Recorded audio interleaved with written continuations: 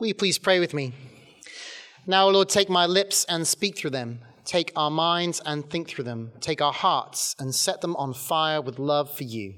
Amen. Please be seated. Well, Merry Christmas. So, I don't know about you, but Christmas for me is all about the gifts. Not the giving, but the receiving.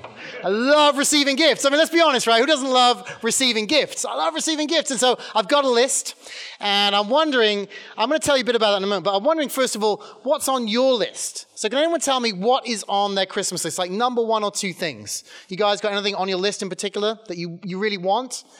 Anyone? Let me know. Come on, what do you got? Something good? No, nothing. So he doesn't want any presents. He's good. You don't have to give him any presents. And you guys want any presents? Nothing for you? Anybody? Yeah, we got over here. Bryce, what do you want?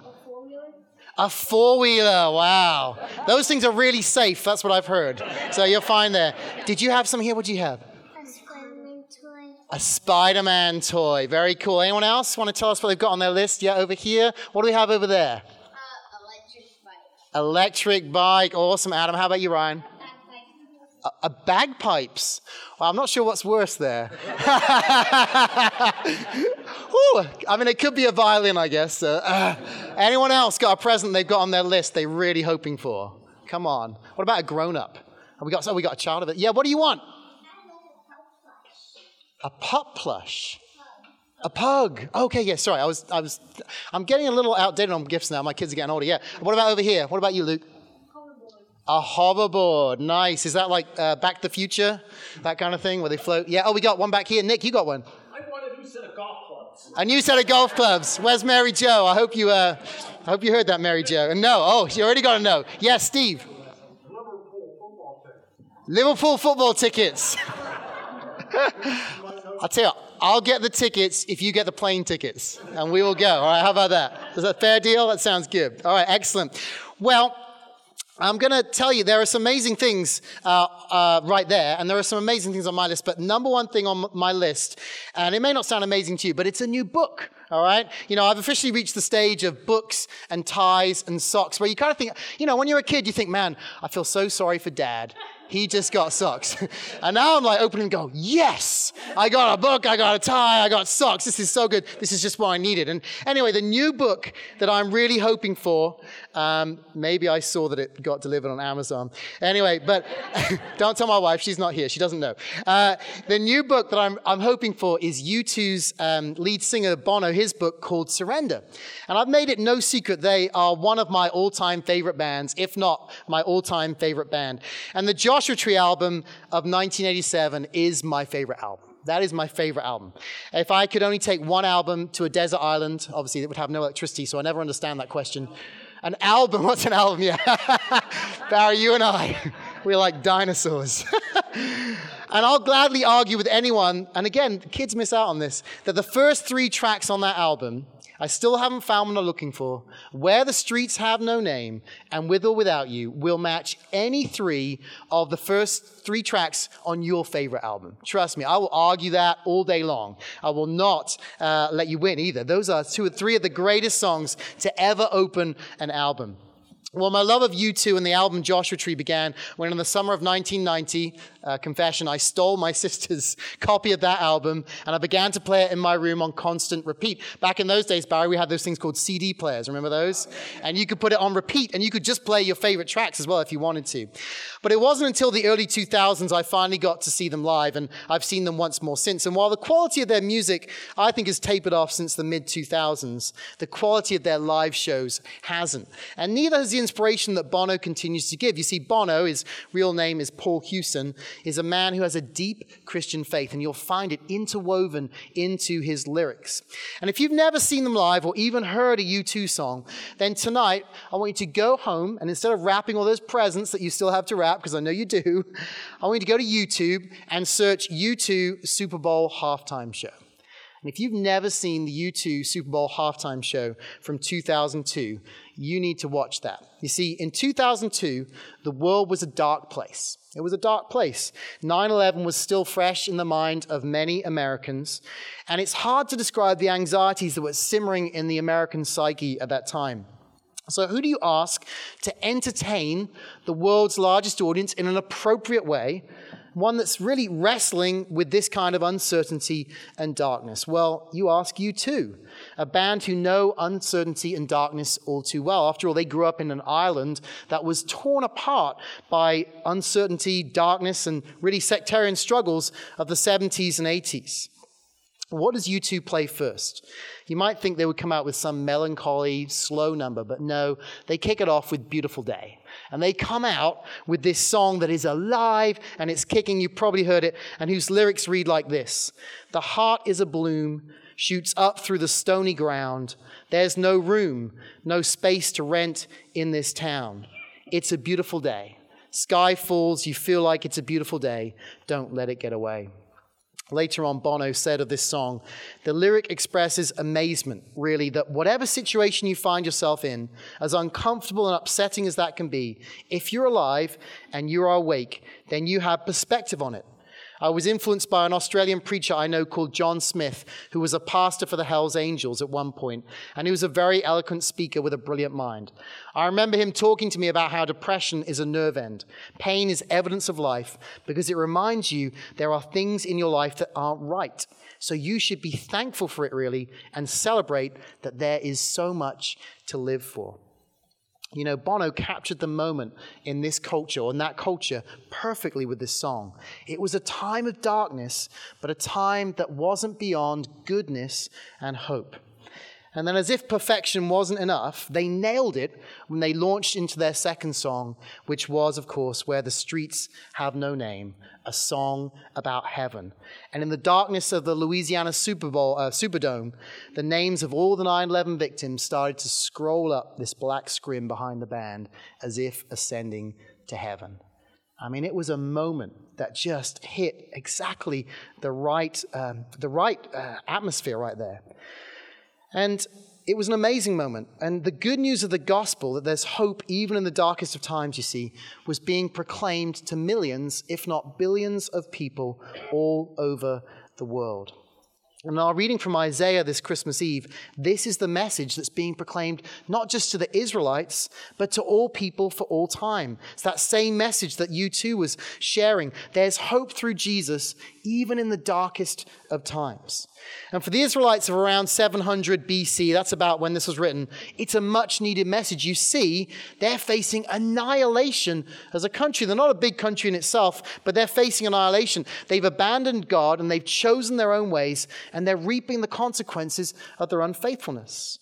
And now empires from the north and empires from the south are threatening to overrun this small country and to wipe them off the face of the earth. These are gloomy and anguish-filled times.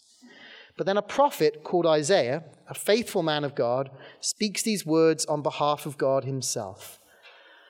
The people who walked in darkness have seen a great light. Those who dwelt in a land of deep darkness, on them has light shone. You know, much like the end of our service where, spoiler alert, we will dim the lights to the point of darkness before lighting the Christ candle right there. Darkness is about to be pierced by great light. And as God goes on to tell his people, this event is going to be followed by great joy.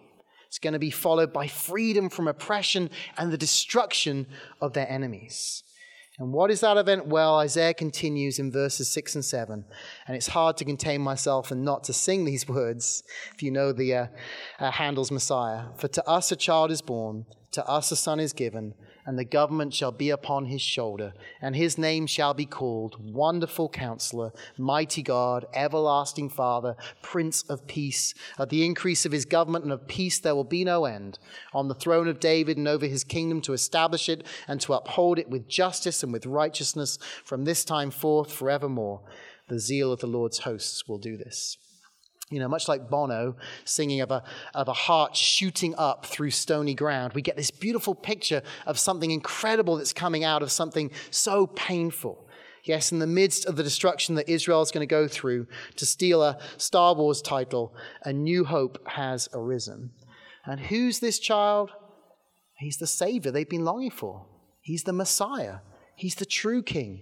And he'll be more than they've ever imagined, because he's going to be God himself in flesh. Not just a human king. He's going to be God himself, the God-man, Jesus Christ. And that is good news for those Israelites as they face destruction. But it's also good news for you, and it's good news for me. This is what we're celebrating each Christmas. Yes, he came to rescue his fellow Jews, but he also came to rescue us. In Rebecca McLaughlin's brief book, Is Christmas Unbelievable?, of which there are a handful of copies in the lobby that you're free to take on your way out if you'd like to. She writes this: in Jesus, we see the playwright stepping onto the stage. We see the God who made the universe itself coming down to our backwater planet so that we might become his children. But instead of being applauded, Jesus was rejected.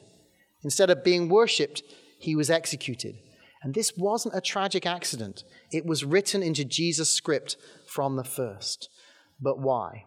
Well, McLaughlin goes on to say, the answer is the best news and the worst news we could ever hear. You see, if there is a God who made us and loves us, that's wonderful news. It means that our lives are meaningful, that there are such things as good and evil, and that justice and love will win in the end. We're not just debris floating in the cosmos. We matter. But according to the Bible, this is also terrible news, because it wasn't just the people of Jesus' day who needed saving from their sins. We all need saving from our sins and from the judgment of God that they rightly deserve. Yes, we live in a sin-riddled and dark world. In 2022, as with every year since the dawn of time, this manifested itself in many ways. We saw war, and one particular war really struck a chord. We saw disease, there's famine, there's abuse of power, there's gun violence, there's prejudice, adultery, murder, and so on. And all of these were major stories locally, nationally, or internationally. However, it's easy to look at those things and say, yes, those things happened, but I'm not the problem. But the truth of the matter is that we're all sin-riddled people ourselves. Yes, if we're honest with ourselves, truly honest, our actions, our inactions, our words, our thought lives all reveal that we're not the good people we wish we were, or that people sometimes say that we are. And if you don't believe me, how would you feel if you had to be a cartoon character for a day? Yes, suspend belief for a moment. And the thought bubbles that appear around cartoon characters were visible for everyone to see. How would you feel about that? I know I would be pretty terrified to even go outside. But back to the good news. In our epistle reading from Titus today that Ed just read for us, we read, "For the grace of God has appeared, bringing salvation for all people, training us to renounce ungodliness and worldly passions, and to live self-controlled, upright, and godly lives in the present age, waiting for our blessed hope, the appearing of the glory of our great God and Savior, Jesus Christ, who gave himself for us to redeem us from all lawlessness and to purify for himself a people for his own possession, who are zealous for good works." See, God has a free gift for all those who will accept it. He will save us, and he will give us his righteousness, and he will help us to live as good people. And what do we have to do to receive this gift? Well, it's not a matter of being naughty versus being nice, or being nice versus being naughty. No, that's Santa's story, and in fact, that's the anti-gospel. We've already concluded that everyone's naughty in God's eyes, right? Everyone. Yes, we've all sinned and fall short of the glory of God, as the Apostle Paul puts it. But no, the really important question this Christmas, and every Christmas, isn't have you been naughty or nice. It's have you surrendered your life to Jesus? Have you surrendered your life to Jesus? Which brings us full circle to Bono. Everything comes back to Bono, friends. When he was recently asked why he titled his book Surrender, he said this: "Surrender is a word I haven't yet fully grasped or fathomed. If I'm honest, I was born with my fists up, metaphorically, sometimes physically, and putting them down is hard for me, and I'm trying to. So the title is where I'm headed rather than where I'm at." It's a very honest answer, isn't it? Here's a man who's followed Jesus his whole life, and yet who recognizes that he's still learning to surrender to him, to fully surrender. To say, God, I want to follow you, but I struggle. Help me in my struggle to surrender to you. And you might feel a bit like Bono when it comes to God, living fists up with him, right? This is how you and God, if you were to ask what kind of position you take with God, it might be, I'm like this. And you may say, I'm not surrendering to anyone. That sounds a lot like giving in and being controlled by something or someone else. Well, let me tell you a secret, friends. A truth for all time. Just lean in a moment. Lean in. If you haven't surrendered your life to Jesus, you've already surrendered it to something or someone else. If you haven't surrendered to Jesus, you've already surrendered it to something or someone else. Perhaps it's to a political ideology. You're desperately seeking meaning in a culture that readily celebrates the unimportant, such as fame and wealth. Perhaps it's to vanity. You're seeking acceptance or value through the way you look or the way that you dress. Hopefully, they will notice me. Hopefully, they will value me. Perhaps you've surrendered to sex or to lust, seeking physical pleasure as a means to satisfy your need for wholeness and for meaning. Perhaps you've surrendered to the pursuit of wealth, seeking security or value through money, possessions, or even stocks. But we all know how shaky those things can be. Perhaps you've surrendered to the opinions of others, making sure you drive the right car, that you live in the right home, that you have the right furnishings and electronics, that you wear the right clothes, that you eat at the right restaurants, or you go to the right parties, or you belong to the right clubs. Perhaps you've surrendered to your career. You're driven by the need to succeed somewhere and feel a sense of self-worth. So you put all your eggs in this basket and spend countless hours in the office or on your laptop, hoping you'll gain acceptance and respect for the hard work that you put in. Perhaps you've surrendered to the wounds of your past. Your life is shaped by that divorce or that abuse or that pain caused you by another, or like Mary and Joseph, the unwanted pregnancy you had to deal with all those years ago. Perhaps you've surrendered to anger and self-righteousness, and you're consumed by the need to be right and to be heard. Perhaps you've surrendered to your independence and self-reliance, never accepting the help of others for fear that it's going to put you in a place of weakness and dependence. Perhaps you've surrendered to your family. Your life is consumed with busyness, traveling from one activity to the next, driven by a fear that your child or children will miss out on something and that you will not be the perfect parent. And this month has been hell, because Christmas of all times has to be just right. And the list goes on. Yes, we've all surrendered to something. And none of these things can ultimately give your life meaning. Maybe you've discovered that already, or maybe you haven't. All of them are like striving after the wind, as the great poet of Ecclesiastes writes. No, God has placed eternity in our hearts, and that God-shaped hole can only be filled by him. Not even the perfectly decorated Christmas home with just the right lighting, just the right food and gifts and music can fill that hole. Until we surrender to him, we will always yearn for something more. What does surrender look like? Well, I've told you what my favorite album is, so it's appropriate to end by telling you my favorite Christmas carol. It's called In the Bleak Midwinter. It's not hugely popular here, but it's a big one, certainly where I'm from in the UK. And it's a 19th century poem by Christina Rossetti, one of my favorite poets as well, set to music by Harold Darke. There's also a version by Holst, but I prefer the one by Darke. And the last verse goes like this: "What can I give him, poor as I am? If I were a shepherd, I would give a lamb. If I were a wise man, I would do my part. But what can I give him my heart." You know, would you give God your heart today? Not in a mushy Valentine's Day kind of way, because I'm not interested in that. Not that kind of way. But in a wholehearted, whole being, choosing to surrender all that you have to him kind of way. Choosing to follow him obediently from now on. This is what he asks of us, because Jesus came that first Christmas not to establish a religion, but to restore broken relationships. And even in the darkest of times, even in the most difficult of situations, when we're in a fully surrendered relationship with him, there is never anything that we need fear. And there is always hope, however dark the situation. For unto us a child is born, to us a son is given, and the government shall be upon his shoulder, and his name shall be called Wonderful Counselor, Mighty God, Everlasting Father, Prince of Peace. This is the one that we worship at Christmas. This is the one who humbled himself to be born in a manger, to live as one of us, to die that our sin might be paid for, that we might be saved and made righteous in him. And this is the one who gives hope in the darkness. And this is the one who's worthy of surrender and subsequent lifelong devotion. Will you surrender to him today? Why don't we pray? Jesus, we thank you that you are the light in the darkness. And it doesn't matter how hopeless the situation is, in you there is always hope. Always.